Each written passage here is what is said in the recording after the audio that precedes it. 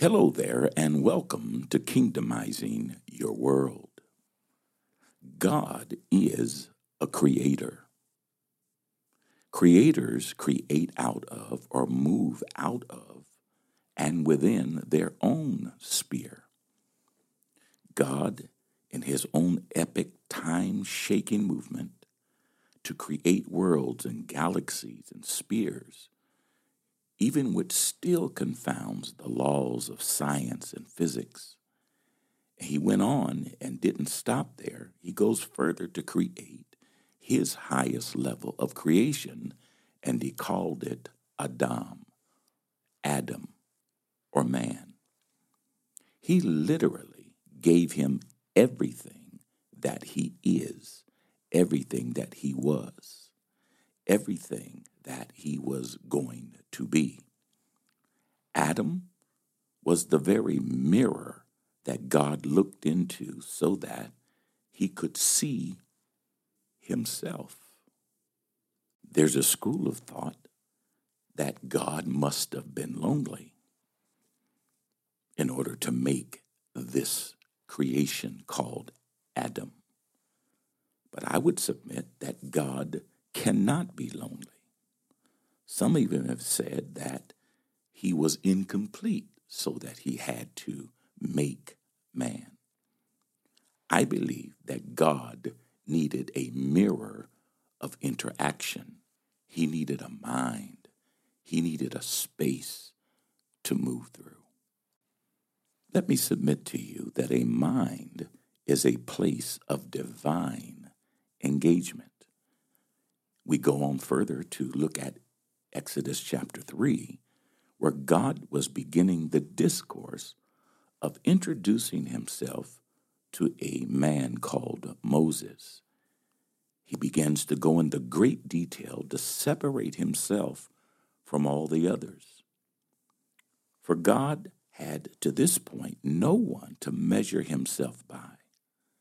Moses, like us, has his own struggles, his own issues, his own sense of inadequacies.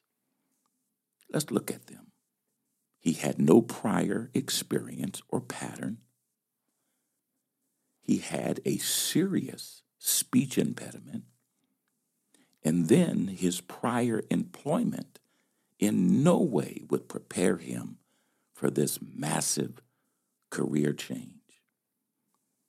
Moses poses this question and says, if I do this, who am I going to say sent me?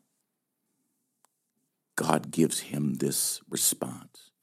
He says, tell them, I am sent you. I will be with thee. He was literally saying to him that I am enough and I will be enough. And not only will I be enough, you will be enough. Listen to this. God is I am, and I am is God. He was literally expanding the mind of Moses and used his mind, used his spirit. I like to say it like this. It began a deep discourse between deep calling unto deep. There's another word, another title that I would suggest, El Elyon, the all-sufficient one. You see, because when we use the word I am, it is matchless, unsearchable, fathomless.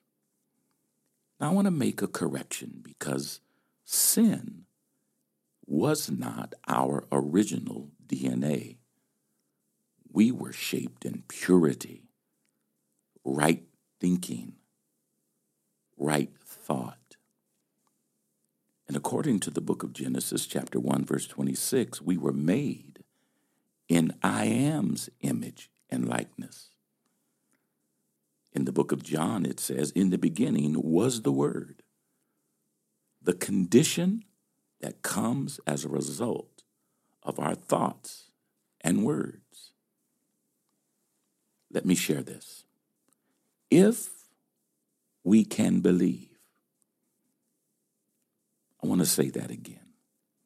If we can believe the thoughts and the words that he has spoken concerning himself, and most of all concerning us, then the whatsoever is becoming us, coming to us, and who we are.